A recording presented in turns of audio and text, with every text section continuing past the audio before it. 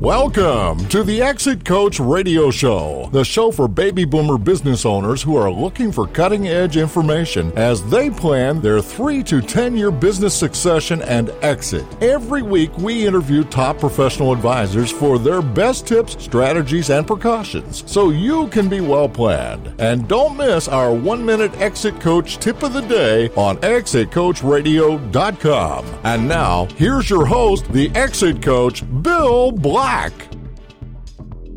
Hey everyone, thanks for joining us today.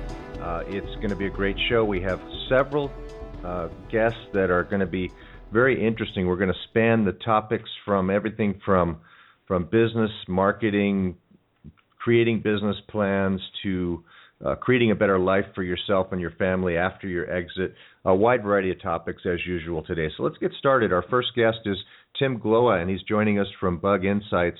Now, Tim is a co-founder. His partner, Gary Spinks, was with us about a month ago, I think, and very interesting interview, very interesting company. Bug Insights is a marketing and human capital analytics company that provides prescriptive analytics to help organizations make better business decisions. And we're going to talk about Tim's book, Measuring Customer Satisfaction, Exploring Customer Satisfaction's Relationship with Purchase Behavior.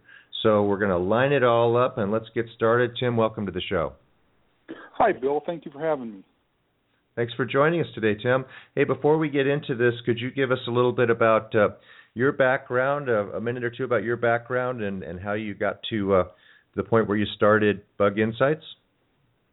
Sure. So I've been working in the field of human capital and marketing analytics for about 20 years now. And we really, in that background, I really started to learn how important it is to really understand your customer.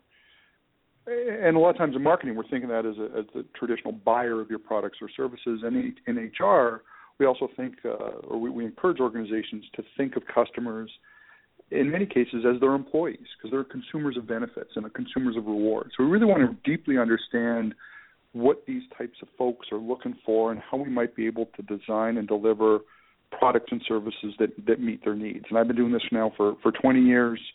With my partner, Gary, we decided earlier this year that we wanted to start a new company. We launched Bug Insights, and that's where we are today. Well, it's an interesting alignment of figuring out what the customer wants and then giving it to them, but going in more detail. How does Bug Insights go beyond traditional? You would think every business wants to know what their customer's thinking. How does Bug Insights go beyond traditional thinking? Well, if we think in any purchase decision, you can just even relate back to your own decisions, Bill, what you're looking for. If we were to ask you what's most important about any purchase decision, you'll likely tell us that everything is, right? If you're in the market for a car or a computer or an airline ticket, buying a new TV, whatever it is, price is going to be important, right? The features are going to be important. The warranty is going to be important. Everything's going to be important. If we were asked people to describe the ideal car, it would be something that has a really high performance, great warranty, safety, it looks good, and it costs almost nothing. So people, in many cases, would describe a $10,000 Ferrari, right? That's just not actionable. We can't deliver, organizations can't deliver all of those different products and services. So we want to be responsive to customer needs, right, as we're designing products. We want to address their needs. We also have to do so in a little bit more thoughtful and intelligent way. We have to make sure that we can align the needs and the interests of the customer with our needs as an organization. We have to make sure we're delivering products and services that are kind of profitable and also addressing customer needs. So I think that's where we come in. We use a different methodology than just regular survey questions where everything becomes important. We use a trade-off methodology.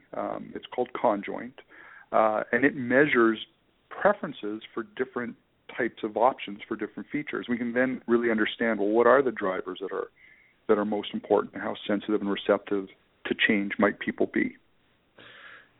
And you talk a lot about the customer satisfaction model, and why does it matter so much, customer satisfaction these days? Well, we have to keep customers satisfied. Every business knows that, whether it's a mom and pop little convenience store or whether it's a major global airline. Keeping customers satisfied is going to result in more of those customers coming back. Satisfied, you can find any statistics. Satisfied customers are 4 times as likely to purchase from you again. They're 5 times as likely to recommend you your services or your product to a friend or family member. So we know that keeping customers satisfied is very important. The challenge, though, is how do you know what to focus on? How do you know where you want to place more of your focus on servicing customers, and where might you be overspending, and perhaps that you can tailor that back a little bit? There's a lot of different surveys that organizations can look at that will identify the statistical drivers of customer satisfaction. Just identifying what are the things that have the biggest relationship in keeping customers satisfied. But in many cases, that's not the right way to go, because we ignore the cost of delivering those different improvements.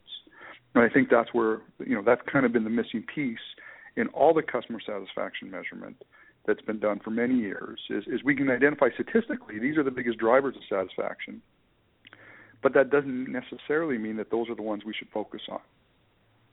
We might be able to get more return from investing in some other things that perhaps cost less but deliver a disproportionate amount of value to customers.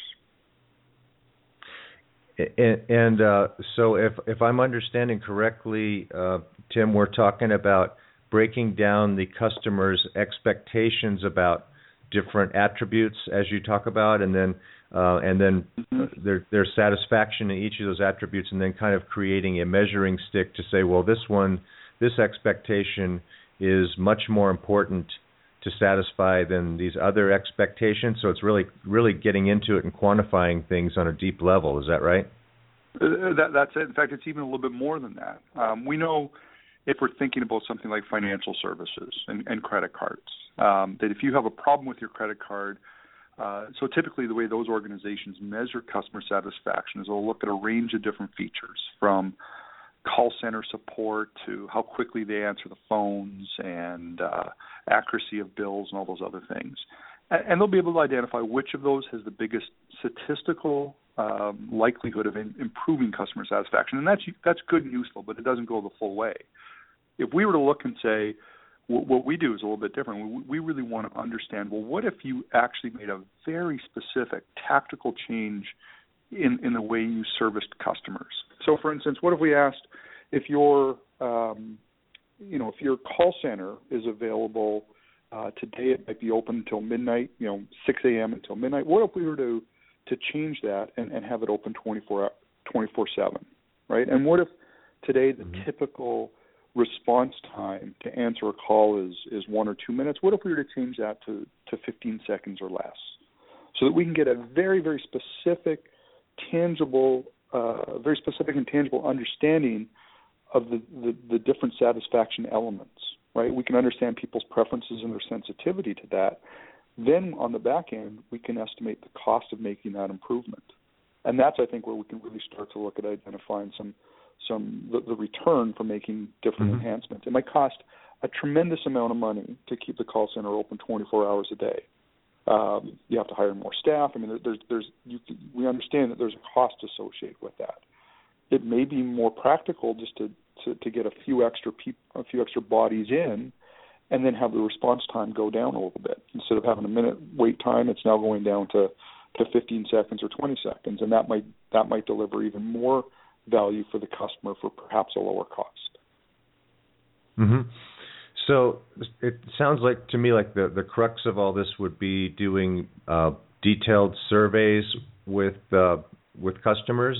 Is that the bottom line to this? Is to get their feedback? Is that state of the art today? Is doing surveys, or is it focus groups, or where do you guys put it all together?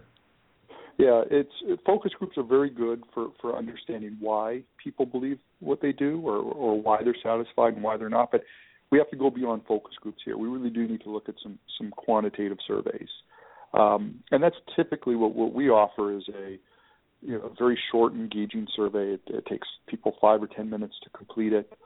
and then we'll combine that preference data, right, the preference data for different levels of satisfaction, and we'll combine that with a cost of delivering that satisfaction from the organization's perspective so that we can come up with what really is an optimal level of satisfaction, one that aligns the needs of the customer, right, for getting more service with the needs of the organization to optimize their return. In many cases, what we found is that about 10 to 15% of the spend that organizations put forth as it relates to servicing customers is wasted by giving people things they don't value or appreciate. Let's figure out where we're wasting money, and let's reinvest it in things that deliver more value for customers. We're really looking at a win-win. Organizations can save money, and customers are more satisfied. Well, that's great. It's a great service, and there's been a lot of talk about the importance of having this type of work done and to be able to prove it out, especially for a lot of our listeners, Tim, that are age 50 plus. They're thinking about how do I create additional value and demonstrate that value to a buyer. And the Net Promoter Score has been something that's talked about a lot, but that doesn't go very deep into what you're talking about. I guess the Net Promoter Score might be a starting point. And for listeners, that's just basically asking all of your customers, how likely is it that you would come back and either refer us to someone else or work with us again, right?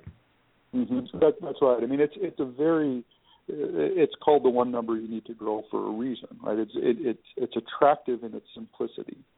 And if an organization today is not measuring satisfaction at all, that's probably a good place to start. And I think that's one of the things I always encourage companies that we work with to start doing is let's get some data, start doing something. Yeah. And starting with the Net Promoter Score is absolutely better than nothing. I think, and then monitoring that over time, right, is also very important, so that you can see if you make a change, right, if you improve the hours of your operation or the responsiveness of your salespeople to customers or whatever it is. If you make a very conscious decision to make an improvement, a very specific improvement, you can then monitor, right, the change in Net Promoter Score over time and see if it moves up or if it moves down. The problem, I think, that a lot of leaders are also finding with the Net Promoter Score, and why so many are kind of getting a little bit disillusioned with it, is that it only really does scratch the surface. It doesn't tell you what the drivers of satisfaction are. We really don't know how you can improve it. And there's also no link to cost or optimization. So I think it's absolutely better than doing nothing, but I think there's still a lot more that organizations can do today. Well, yeah, getting your score is one thing. Improving your score and working on it, and especially for, we talk with a lot of people who say in the next 5 years I need to really grow the value of my business so that I can sell it for what I need to sell it for, or transition out and just know it's in better shape. Mm-hmm. And so the starting point of it would be an initial benchmark to get a Net Promoter Score from all your customers' feedback. But then you got the work of improving upon that, and that's where you guys come in. That's where we come in, and it's a lot of this just makes conceptual sense too. We know that it's harder and costs more in terms of time and money to acquire a customer than it does to retain one, right? So how can we? One of the even further advances is if we start to, rather than looking at it certainly does. This doesn't apply to every organization. If it's in a mass environment where you're looking at airlines or cars or something like that, you sort of have to design and improve satisfaction for the masses or for particular segments. But we're also seeing a lot of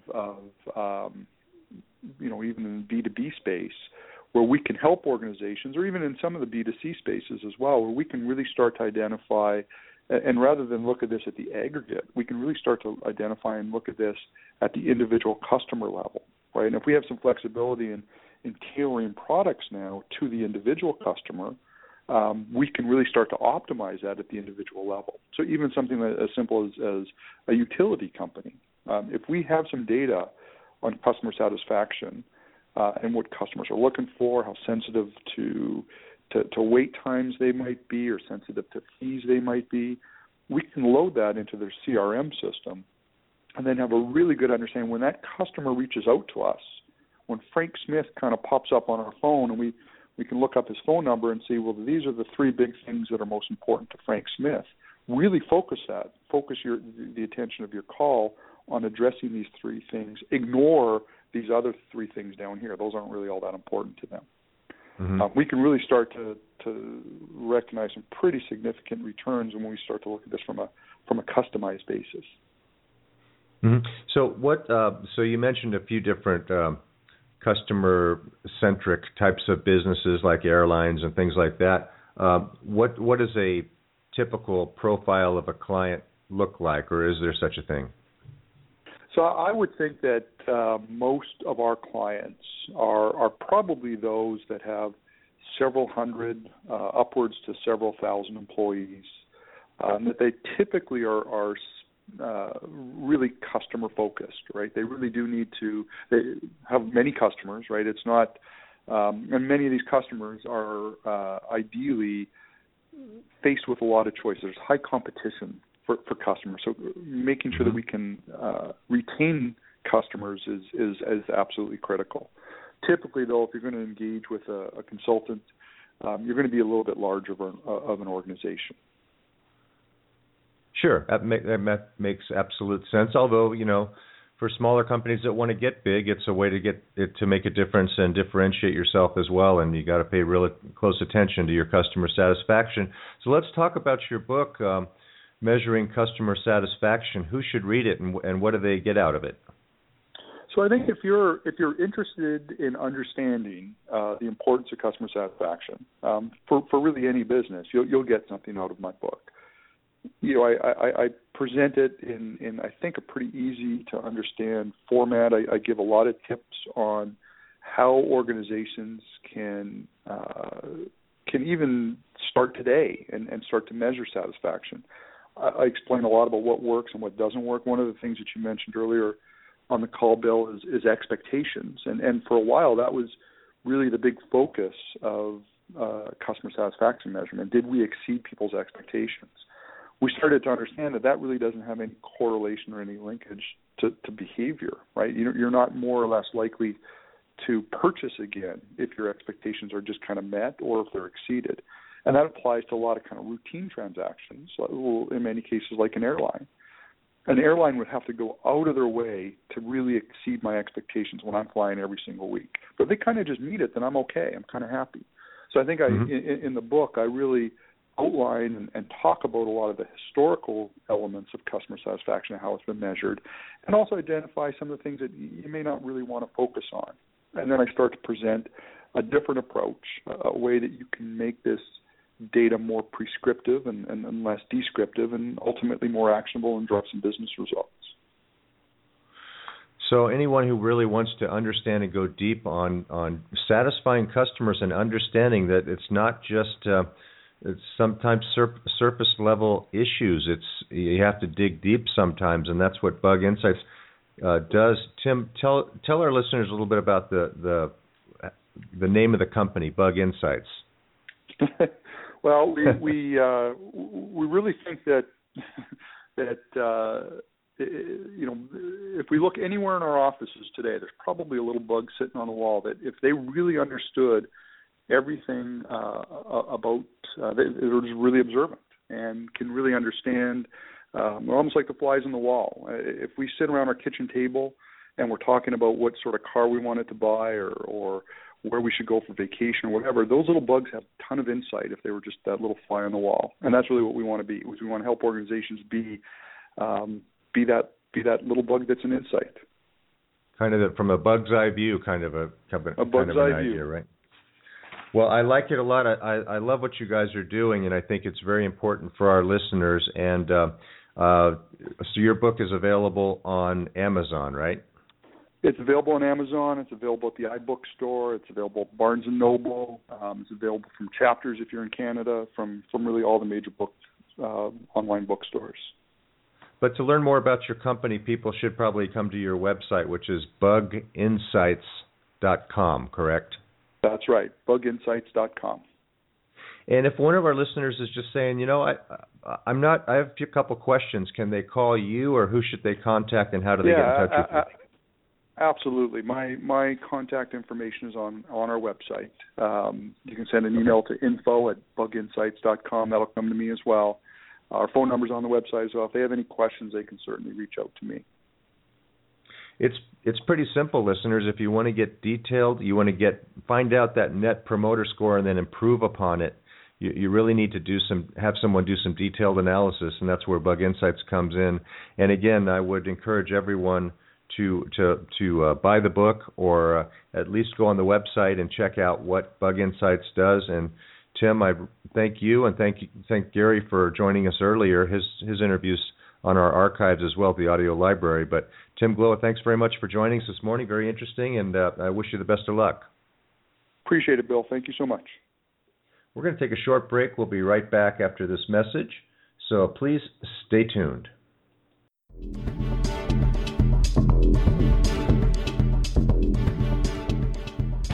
You're listening to ExitCoachRadio.com, the information station for age 50-plus business owners, where we're interviewing top advisors for their best tips, ideas, and precautions, so you can be well planned.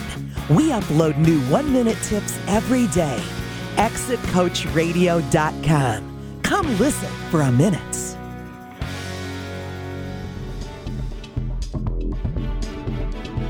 Thank you for listening to Exit Coach Radio.